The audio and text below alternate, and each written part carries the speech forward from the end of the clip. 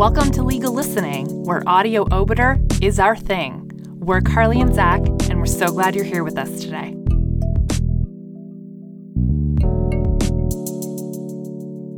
Today we're bringing you a special bonus episode, brought to you in collaboration with the folks over at the Legal Writers Collective.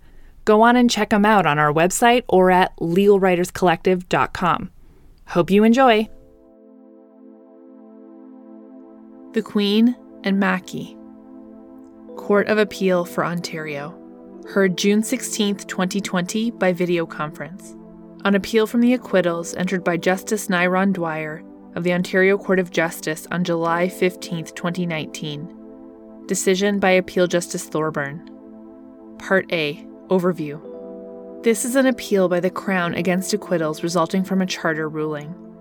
The respondent, Sean Patrick Mackie, was charged that from February to June in 2018 he committed 12 offenses, 5 residential break-and-enters at different addresses in the regional municipality of York, theft of a motor vehicle, prowling by night, possession of break-and-enter tools, wearing a mask with intent to commit theft, and possession of proceeds of crime.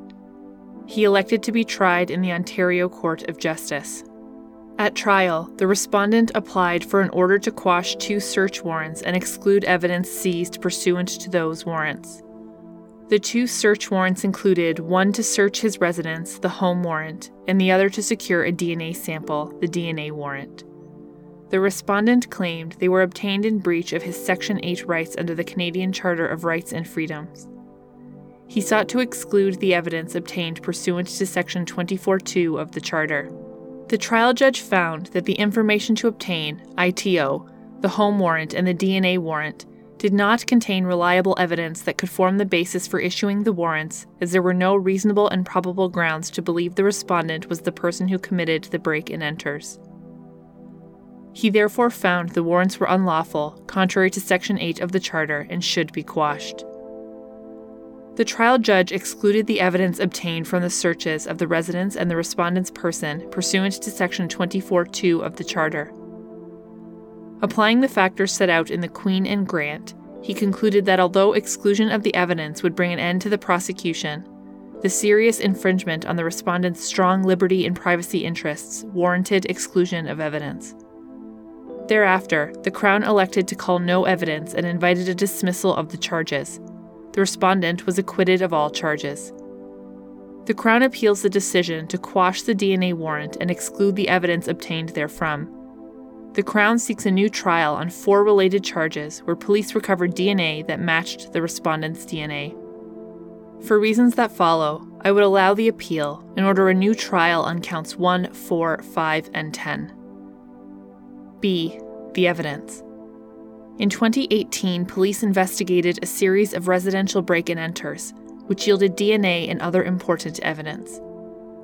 The break-and-enter at 1068 Hardin Trail. On April 3, 2018, a man in a black toque and a mask broke into a residence at 1068 Hardin Trail in Newmarket. The man was interrupted by the resident while at the window on a ladder. He fled the scene. Police recovered a flashlight abandoned on the ground near the residence. DNA from the crime scene and its connection to the respondent. The batteries taken from the flashlight found at the site of the Hardin Trail break-in yielded a DNA sample.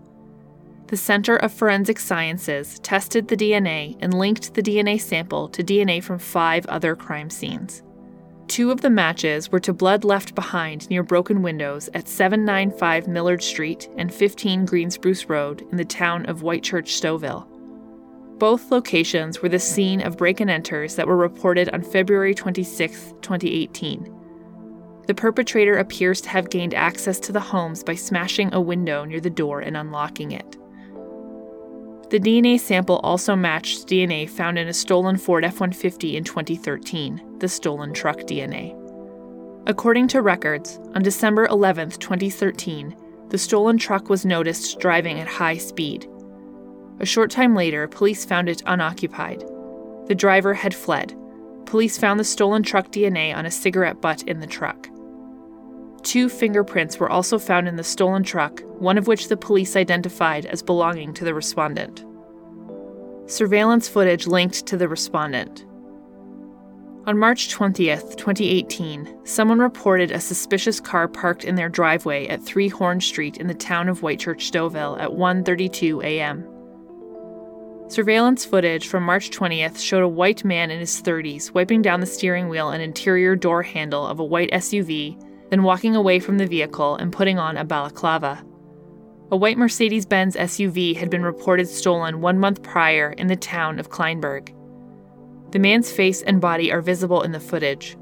The footage also shows the man checking vehicles in the neighborhood, then checking the front and back doors at 23 Horn Street. There was no break and enter at that address. Surveillance footage also captured a lone man and a white SUV at the scene of the 1068 Hardin Trail break and enter. The man's face was visible in the footage, but not clearly enough to ascertain anything other than his general facial features. The resident of 1068 Hardin Trail reported that the perpetrator was wearing a mask when he appeared at the window. The remaining surveillance stills show a pattern of a man robbing locations in a balaclava. The home warrant and the search of the respondent's home. Detective Constable Greg West swore an ITO to search 831 Greenbrier Drive in Oshawa for evidence of the break and entry at 1068 Hardin Trail in Newmarket. In his affidavit in support of the application, he advised as follows. A. The resident at 1068 Hardin Trail said the intruder wore a mask and used a ladder to reach her second-story bedroom window. B. The intruder left the ladder propped against the house and dropped flashlight on the ground below. C. Detective West watched the surveillance video of the burglar, compared it with a police mugshot photo of the respondent, and thought the burglar appeared to be the respondent. D. A white SUV was observed in another suspicious occurrence where a man Detective West said bore a likeness to the respondent was caught on video prowling around a home at night. And E. The DNA on the flashlight batteries matched the DNA found at 5 other crime scenes, including the truck theft in 2013. A fingerprint belonging to the respondent and a cigarette butt with a DNA sample on it were found in the stolen truck. A justice of the peace granted the home warrant. The police searched the home and found stolen jewelry, balaclavas, flathead screwdrivers, and other items. The respondent was arrested during the execution of the home warrant. The DNA warrant and comparison of the respondent's DNA to the DNA found at the break and enters. After his arrest, police sought the DNA warrant to compare the respondent's DNA with the crime scene DNA profiles.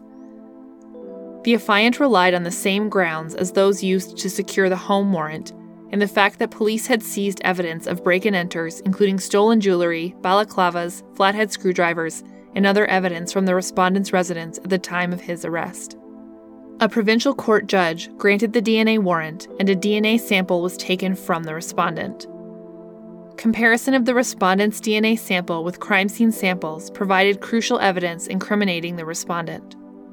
The Center of Forensic Sciences analysis established that the respondent's DNA was found at the break-and-enter crime scenes at 1068 Hardin Trail in Newmarket, as well as 795 Millard Street and 15 Green Spruce Road in the town of Whitechurch, Stouffville. C. The proceedings below. The respondent challenged the validity of both warrants at trial.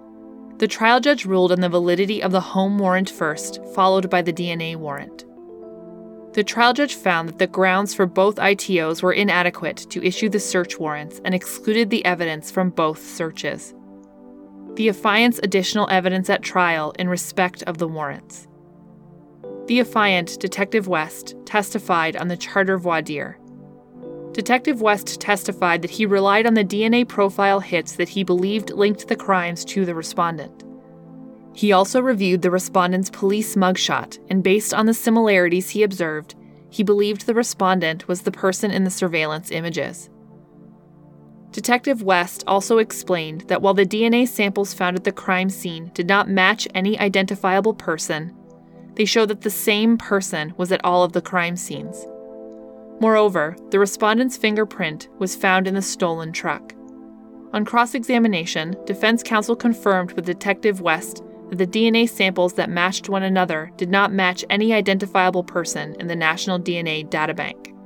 defense counsel incorrectly asserted that the respondent had previously given a DNA sample to the DNA bank, which suggests the respondent's DNA was not a match. Detective West replied that no offender profile for the respondent came up when he searched the relevant police databases. Defense counsel went on to say that, quote, "That DNA was never tested. It doesn't compare to anybody. There's no forensic evidence tying Mr. Mackey, short of that thumbprint in something that is not part of your investigation," end quote. The affiant did not adopt defense counsel's suggestion that the DNA had not been tested. On re-examination, Detective West clarified that he believed the respondent was the burglar because, in part, the same DNA profile from the other crime scene samples was found in the stolen F-150 truck, along with the respondent's fingerprint. The exchange reads as follows. Quote, "Question. Lastly, with respect to the DNA, part of your belief is that the unknown male DNA profile was associated with a thumbprint identification to Mr. Mackey? Answer, yes. Question. And that was with respect to a 2013 vehicle theft in Halton? Answer. That's right, it recovered. Yeah. Yes. Question. And from those other or in total 6 locations where that unknown male DNA profile was found, I take it that inference you drew that the DNA could belong to Mr. Mackey, it stems from the fingerprint identification? Answer. That's right. End quote. The trial judge's ruling on the home warrant. In quashing the home warrant, the trial judge believed there was little connection between the respondent and the DNA left at the various crime scenes. The trial judge found it difficult to understand why the DNA evidence seized at the crime scenes was not compared against the respondent's DNA profile, and how Detective West could have missed the respondent's profile. The trial judge held that, quote, DNA was found on batteries from a flashlight apparently abandoned by the person who committed the April 3, 2018 break and enter. There was a sample suitable for comparison that was linked to 5 other incidents in York region. The difficulty here is that it is not tied to Mr. Mackey. On December 11, 2013, Mr. Mackey's print was found in a stolen car in York region. There was also DNA suitable for comparison found in the car. The DNA has not been analyzed. There is a conclusion that the DNA will be linked to Mr. Mackey, and further that it will be linked to other DNA found. A link to Mr. Mackey is hoped for, but not established. There is no identification and no testing of the DNA. A link by DNA or by identification would tie the investigation together, end quote. The trial judge's understanding was incorrect. Counsel subsequently corrected this misapprehension by informing the trial judge that while the respondent had provided a DNA sample to the National DNA Databank, the sample was never included in the databank because he was not required to provide a sample. Counsel also clarified that the fingerprint in the stolen truck was positively identified as the respondent's, and that DNA from the stolen truck, where the respondent's fingerprints was found, had been tested and matched to the DNA found at the various crime scenes. The trial judge's ruling on the DNA warrant. Before ruling on the DNA warrant, the trial judge acknowledged the clarifications but maintained that the affiant had failed to establish reasonable grounds to believe the respondent was the burglar. He held that, quote, "The clarification of these points does not change my analysis in the search warrant motion. The presence of the applicant's print in the car was important at the time but did not lead anywhere. He was not charged with any offense related to the car. Without more context, it is not possible to conclude when the prints were left or if that should raise suspicion. We have no idea about the presence of others in the car at the time, or some other time, that could have been the source of the DNA found in the cigarette butt. Again, without context, it is also difficult to determine whether the DNA found from that time was left proximate in time to the print. In the end, there was no analyzed DNA evidence that linked the applicant to any of the incidents. This was conceded by the affiant on cross-examination," end quote. In his ruling on the home warrant, the trial judge had previously rejected the surveillance footage as he found that the videos were without detail sufficient to identify any individual or vehicle or the stolen Mercedes-Benz.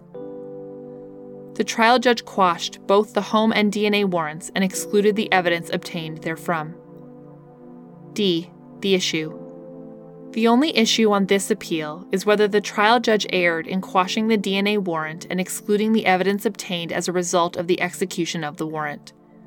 The Crown does not dispute that the home warrant was properly quashed, but for different reasons than those given by the trial judge, which are not relevant to this appeal. The Crown seeks a new trial on the counts affected by the exclusion of the DNA evidence, counts 1, 4, 5, and 10, and does not contest the acquittals of the other counts. E. The positions of the parties. The Crown argues that the trial judge wrongly quashed the DNA warrant and evidence obtained pursuant thereto. The main focus of the Crown's submissions is that the trial judge failed to apply the correct standard of review. The Crown submits the trial judge looked at the evidence in a piecemeal fashion and substituted his own view of whether the affiant demonstrated reasonable grounds for the DNA warrant, instead of following the correct procedure, which is to assess whether the issuing judge could reasonably have decided there were reasonable grounds to issue the warrant. In the alternative, the Crown submits that the trial judge misapplied the law under Section 24(2) of the Charter, leading him to conclude that the evidence obtained from the DNA warrant should be excluded. The respondent submits the trial judge correctly decided that the grounds in the ITO were not sufficient to justify issuance of the warrant. The respondent claims the affiant objectively lacked reasonable and probable grounds to connect the respondent to the break-ins for the following reasons.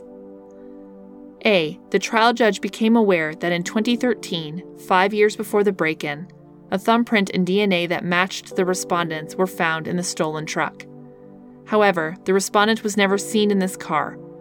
It was therefore open to the trial judge to find that the evidence was not sufficient to support a reasonable inference that the fingerprint and DNA on the cigarette donor belonged to the same person. B. The trial judge rejected the other grounds put forward by the affiant, including his belief that the respondent stole the Mercedes used in some of the break-ins, that the perpetrator of the break-ins used the same modus operandi, and that the respondent used the stolen Mercedes when committing the offenses. And C. The affiant failed to disclose information regarding alternate suspects in respect of 2 of the break-ins. Someone reported that a black male and a white female broke into a home a few doors away from 2 of the other houses under investigation in the ITO. F. Analysis and conclusion. The test for reviewing a warrant that has been issued. A judge issuing a warrant at first instance must decide whether there are reasonable grounds to believe the statutory preconditions for issuance of the warrant are met. Section 487.05 sub 1 of the Criminal Code provides that for a DNA warrant to be issued, there must be reasonable grounds to believe that A. A designated offense has been committed, B. A bodily substance has been found or obtained at specified places, including at the place where the offense was committed, or at any place associated with the commission of the offense. C. The person targeted by the warrant was a party to the offense. And D. Forensic DNA analysis of a bodily substance from that person will provide evidence about whether the bodily substance referred to in B was from that person. The judge must also be satisfied that it is in the best interests of the administration of justice to issue the warrant. By contrast, a reviewing judge is not to decide whether he or she would have issued the warrant, but, rather, is to determine whether the ITO, as excised and amplified, provides sufficient credible and reliable evidence upon which the issuing judge could be satisfied that there were reasonable grounds to issue a warrant. The Crown's appeal against acquittals is restricted to questions of law alone. The trial judge's application of the standard of review for reviewing a warrant is a question of law. The question is whether the application is correct. Analysis. In my view, the trial judge erred by misapplying the test for reviewing a warrant. The error of law led him to conclude incorrectly that there was insufficient evidence to support the issuance of the DNA warrant. The only Section 487.05 criterion in issue is whether there were reasonable and probable grounds to believe that the respondent was a party to the offense in issue. It is agreed that initially the trial judge mistakenly believed A. The respondent's DNA was in the National DNA Databank, and B. There was no link between the DNA found on the flashlight at the crime scene and the DNA on the cigarette in the stolen vehicle found 5 years before these crimes were committed. As I earlier noted, clarification was provided to the trial judge to explain the absence of the respondent's DNA from the National DNA Data Bank and the link between the DNA on the cigarette in the stolen vehicle and the DNA found on the flashlight at the 1068 Hardin Trail crime scene, as well as at other crime scenes. However, he remained of the view that the warrant could not have been issued. The trial judge noted that it was impossible to determine when and under what circumstances the fingerprint and cigarette butt were deposited.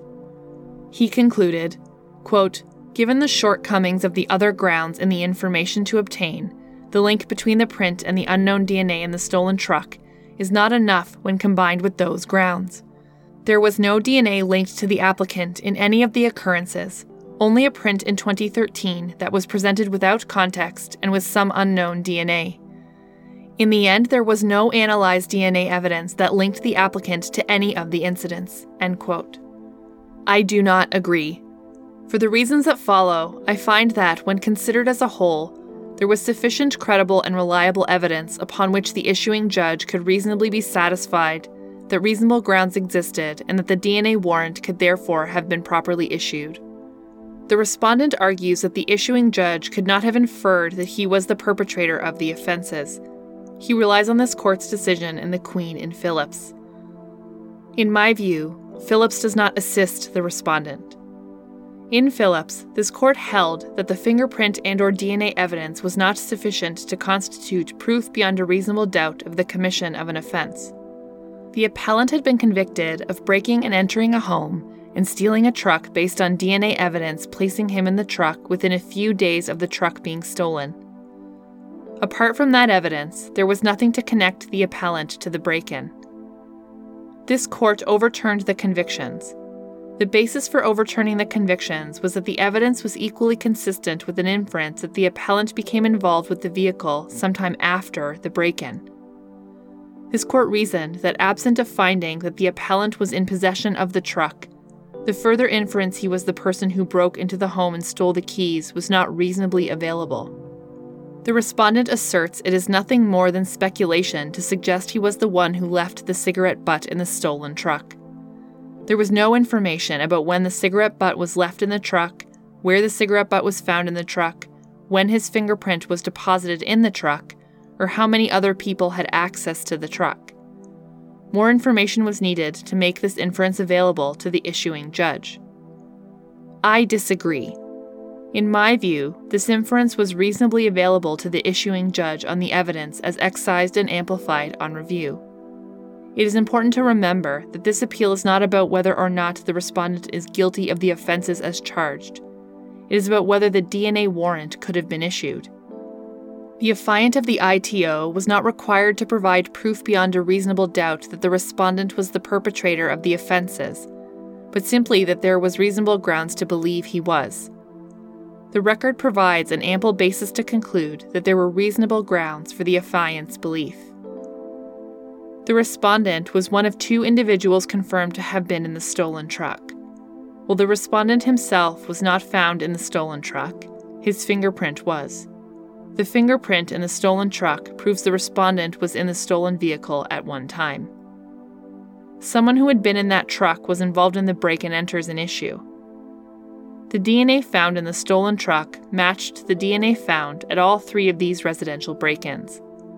It was found on the flashlight batteries that a witness said the perpetrator used in the 1068 Hardin Trail break-and-enter, and it was also found in blood left behind near broken windows at the break-and-enters at 795 Millard Street and 15 Green Spruce Road. While this evidence is sufficient to justify issuance of the DNA warrant, there was additional evidence that, together with the DNA and fingerprint evidence, provided sufficient credible and reliable evidence to support reasonable grounds to believe that the respondent was a party to the offenses in question. The person in the surveillance video at 3 Horn Street was a white male of approximately the same age, weight, and build as the respondent. Although that person was not seen committing an offense, they were seen donning a mask encasing the surrounding vehicles and houses. A man with a similar build and a white SUV was also captured in the footage at the 1068 Hardin Trail break-and-enter. The resident of 1068 Hardin Trail reported that the perpetrator was wearing a mask when he appeared at her window. The respondent submits that the evidence in the ITO suggesting he was the perpetrator of the offenses was neither credible nor reliable because the affiant had failed to include a report from a neighbor that there were alternate suspects for the break-and-enter crimes committed at another address under investigation. I do not accept this submission. Detective West acknowledged on cross-examination that he ought to have included the report about the alternate suspects in the ITO. He explained that he did not think to do so because he did not believe they were the perpetrators, who were described as a black male and a white female, and the trial judge accepted that he did not intend to mislead the issuing judge. In any event, the impact of the omission was not significant given the number of incidents under investigation. As a result, I am of the view that there was sufficient credible and reliable evidence upon which the issuing judge could have been satisfied that there were reasonable grounds to believe the respondent committed the offense in question. I therefore conclude that the trial judge erred in quashing the DNA warrant and excluding the evidence obtained therefrom. In seeking to overturn an acquittal, the Crown need not show the verdict would necessarily have been different. The Crown must simply establish that the error of law might reasonably be thought, in the concrete reality of the case at hand, to have had a material bearing on the acquittal. In my view, the Crown has met this onus. It is beyond dispute that the exclusion of the DNA evidence had a material bearing on the result. The respondent applied for exclusion of the evidence for the very purpose of excluding incriminating evidence critical to the case affecting the result. The Crown told the trial judge there could be no prosecution without the DNA evidence to identify the respondent as the burglar. In ruling to exclude the DNA evidence, the trial judge acknowledged that doing so would effectively end the prosecution. As a result of the trial judge's error, there is no question, in my opinion, that the result of the trial may very well have been different. Accordingly, I would order a new trial on the 4 counts requested by the Crown. G. Disposition. For the above reasons, I would allow the appeal and order a new trial on counts 1, 4, 5, and 10. Given that I would allow the appeal and order a new trial, I find it unnecessary to address the Section 24-2 Charter grounds. Released July 20th, 2020.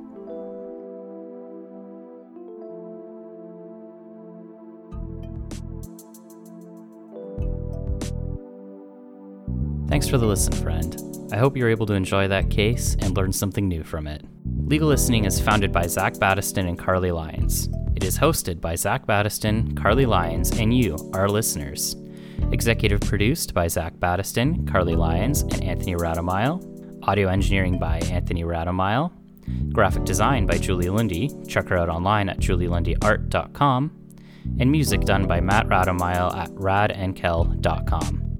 At Legal Listening, we're always open to new ideas, suggestions, and of course, guest readers. Check us out on Twitter at Legal Listening or online at legallistening.com. Legal Listening, where audio obiter is our thing. We'll catch you in the next case. Bye now.